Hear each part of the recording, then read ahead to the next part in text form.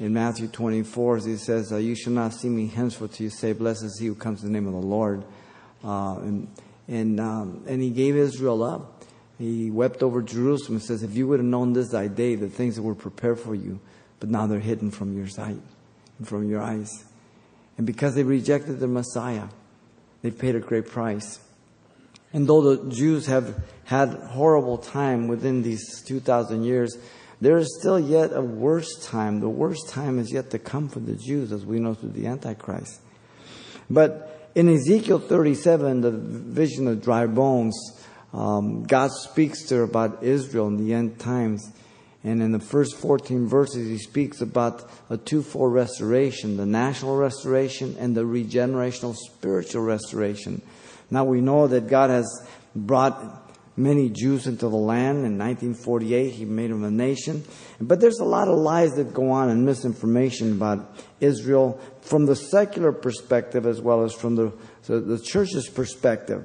If you look at the history of those who have occupied that land, you have the first big lie is that the land really belongs to the Palestinians. And in fact, let me just give you a brief history of the order of history of the people who have occupied the land. In 1450 BC, you had the Egyptian Empire occupying it.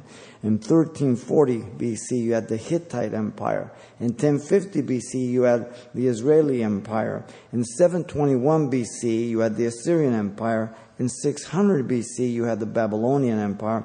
In 550 BC, you had the Macedonian Empire. In 44 BC, you have the Roman Empire. In 565 AD, you have the Byzantine Empire.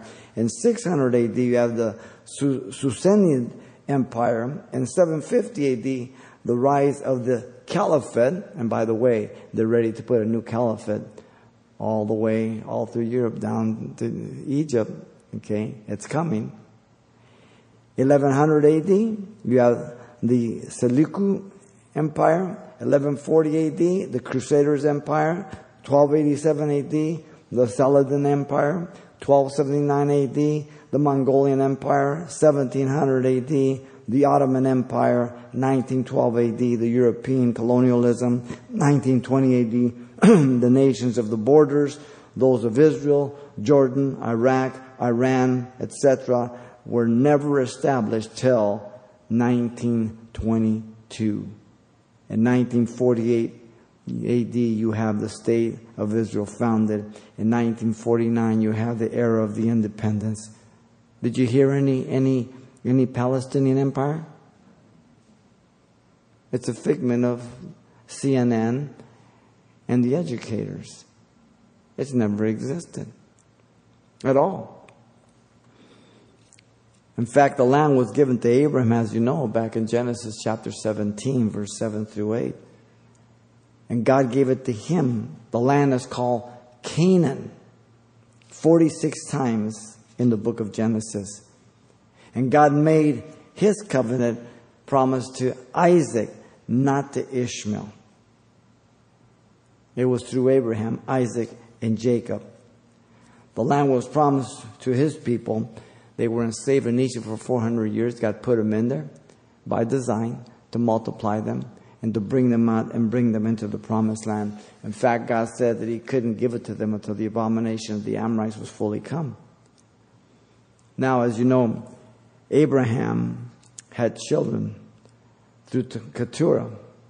All of them were sent away to the country to the east, Arabia, to ensure that Isaac would be the only heir of the land of promise in Genesis 25:46. Now, from the biblical perspective and the historical facts, neither Ishmael nor any other of Keturah's children can make any claim to the heirship, let alone the land, as the original descendants and inhabitants of the promised land.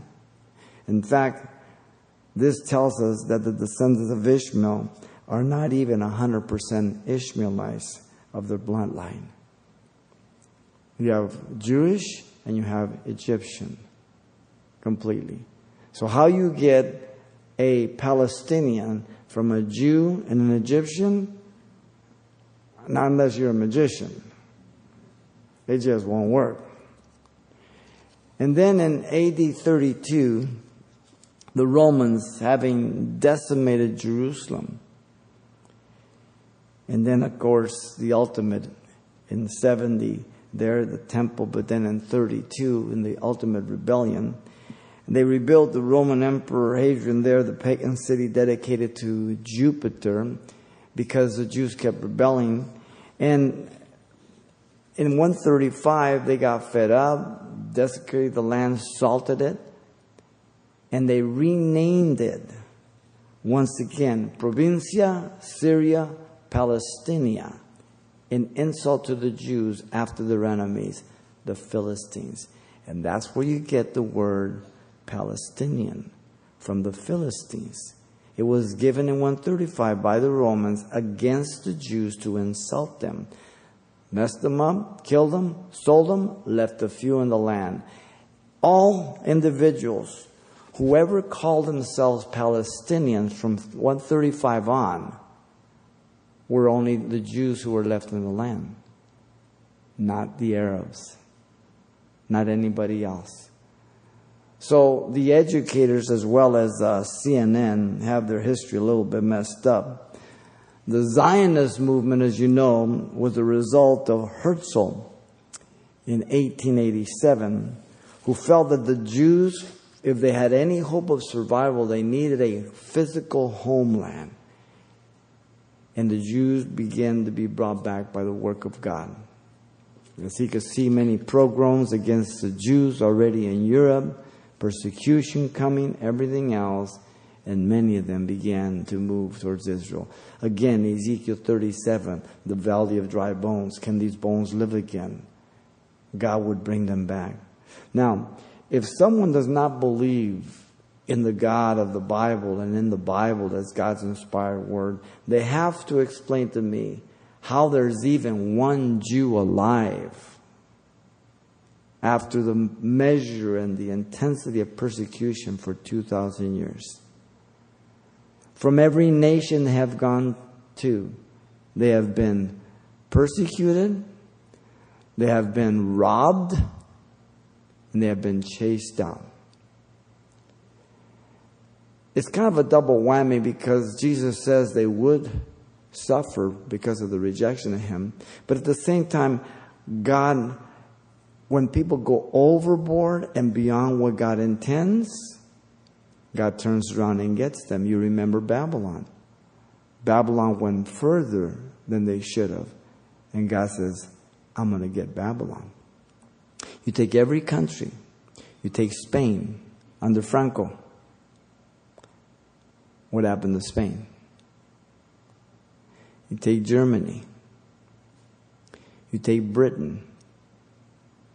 Because the British mandate in 1948, when they handed it over back to the Jews, the British already made leagues with the Arabs and equipped the Arabs to fight against the Jews the minute they moved out. They betrayed the Jew. What's happened to England? They're surrounded all by their enemies, the Muslims. They're all British citizens. They all came home. And so if you look at history and you see God's faithfulness to His people, He's holy, He's just and true. There's consequence for rejecting Him. But God doesn't bless the evil works of man. They don't escape their own personal accountability. God doesn't make them do the evil. He just knows the evil that will be done. And because God's all-knowing, He can declare something before it happens. So when it happens, we know it's God. But we know that the personal evil is never by the decrees of God. The events will be decrees of God, but the individual exercise of that evil, the person is held accountable. And every person will be given an account on the white throne judgment for what they've done if they're not born again. Now, if God decreed them to do the evil and made them do the evil, then how could God judge them in the white throne judgment? He would be unjust. He would be unholy.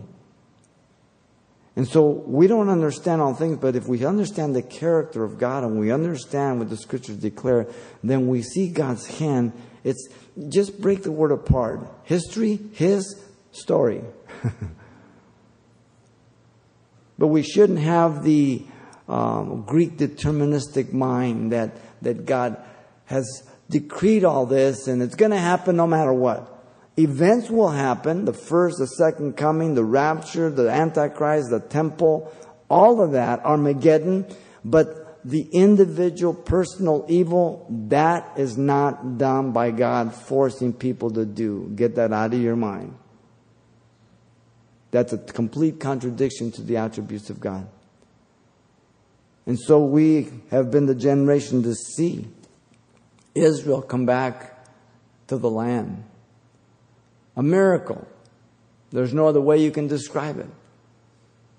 And yet the threats against Israel are real. And yet the safest place in the world right now is Israel. Because God has His hand upon her. She is the apple of God's eye. Nothing will happen to Israel until the Antichrist comes. When He comes, then Israel will give up her sovereignty to the Antichrist. Until then, she's okay. They will make a one-way covenant in Daniel 9:27. He will break that covenant in the middle. After building the temple, declaring himself God, Israel will flee to the wilderness, Revelation 12. She will, we believe, hidden in Petra, over in Jordan. And after 3.5 years, then God will return.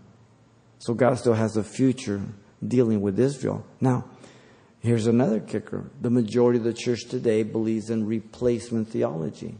Replacement theology is a big word for teaching that God is through with Israel altogether, and that the church now is spiritual Israel. So the passages of Israel, the promises, they're all to the church.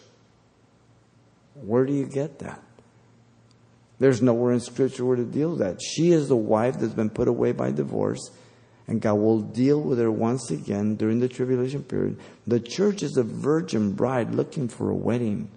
There's a big difference between a wife who has been married, divorced, put away, and a virgin bride who's looking for a wedding, looking to a honeymoon. If you don't know the difference, go talk to your mama, okay? But there's a big difference. Don't confuse them, okay? And yet, the majority of the church, I would say without exaggeration, that probably 99.8 or 9% of the church and Christian universities and seminaries teach replacement theology. And if you believe in replacement theology, probably you're also Calvinist, though there are exceptions of that. But they usually go hand in hand. And so we must look to the Word. What does the Word say about Israel? Paul cries out in Romans 9, 10 and 11. Lest the Gentiles would boast against Israel. And he says, listen, I could wish myself a curse for Israel's salvation. I love Israel. They're my brethren. But he understood the blindness in part that happened to Israel until the fullness of the Gentile comes in Romans 11. Until the full number of people to be saved, Jew and Gentile, the bride of Christ, and Christ removes the church. And then God will deal with Israel once again.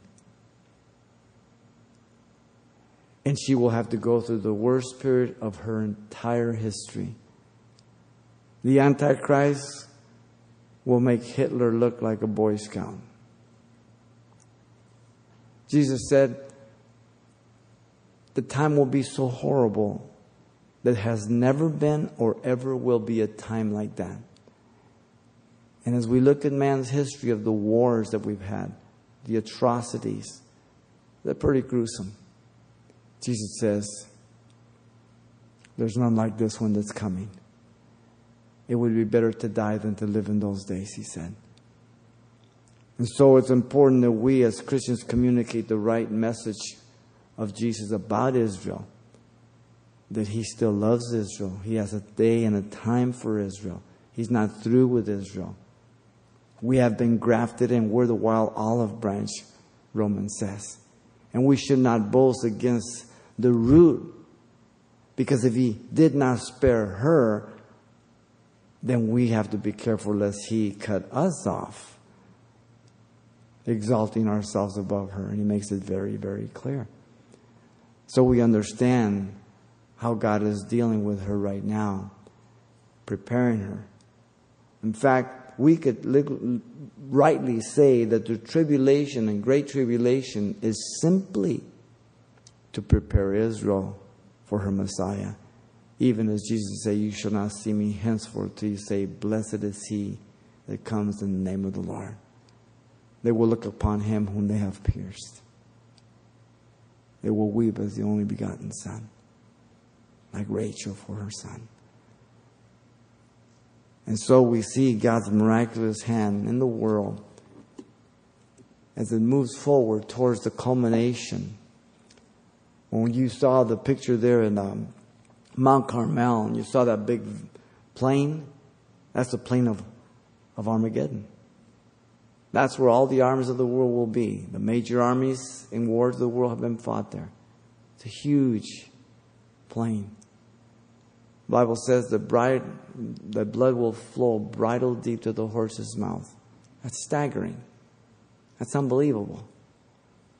And the armies of the world will be gathered there, thoroughly attempting to stop Jesus from setting up the kingdom. That is so silly. Oh, well, men will repent. No, it's when they know the wrath of God's coming upon them, the book of Revelation says they call on the mountains to fall upon them. Men love darkness rather than light. Men don't love God. Men are the enemies of God, and women fallen. It is the goodness of God that leads us to repentance. It's through the gospel that we're made aware of our fallenness, of our hostility towards God and the judgment we're under. But then because he loves us, he demonstrates that he's made a way for us to be forgiven, for us to call upon him and repent and ask him to forgive us and make us his children. That's the good news of grace, unmerited, undeserved, by the grace of God. But because he is a holy God, he must be just in his judgment. He can't just wink at sin. And because he is holy, he had to make the payment in such a way where he didn't violate his holiness. So he made his son to be literal sin for me, who knew no sin, that I might be made the righteousness of God in him. And he took my sin, put it upon him, struck him dead, and judged him for my sin. And a real payment was made. There was a real separation. My God, why hast thou forsaken me? And he descended to the lowest parts of hell. He ascended up on high, leading captive, and he rose from the dead, conquering death. And that's the good news of the gospel. That Jesus loves us so much that he died for us, that none would perish, well knowing that not all will repent, not all want to go to heaven, not all want to be one with God. So I don't know where you are tonight. But if you don't know Jesus Christ, he's brought you here to hear the gospel and to let you know that he loves you. He has a plan for your life. As you turn to him, that he give you a new heart, a heart of flesh. As he gives you his spirit, that you're able to live the life according to the pleasing God. Never perfect, never sinless, but completely different than from before. You will be able to walk with God and have the peace that surpasses all understanding. Because we are redeemed not by silver or gold or works of our fathers, but by the precious blood of Jesus Christ. There is no other way for man to be one with God. The only name, the only way, the only mediator. It's a very narrow and straight way, but it is available to sinners. I presume you qualify. Father, thank you for your time and your goodness. We pray for tonight, Lord, your hand be upon us. And thank you for just reviewing this film and just reflecting on your word about your land, your people, Lord, and your goodness towards us. As you're praying, if you are here tonight, if you don't know Jesus Christ as your Lord and Savior, then we would offer the gospel to you as we're supposed to. Faith comes by hearing, hearing by the word of God. How will they hear without a preacher? If you believe in your heart and confess with your mouth, the Bible says you shall be saved. It's not what I say, it's what the Bible says. The Bible says that if you believe that Jesus is the Son of God, who died in your place and rose from the dead, paid that price for you, then you can call upon Him. Right now where you sit, or maybe over the internet, if you see yourself as a sinner under God's wrath, and God is there to meet you as you call upon Him and confessing your sins, and He will save you right now. This is your prayer of repentance to Him if you want to be born again. Father, I come to you in Jesus' name. I ask you to forgive me, Lord, for all my sins. Give me a brand new heart. Fill me with your Spirit. I accept you as my Savior and Lord. In Jesus' name I pray. Amen.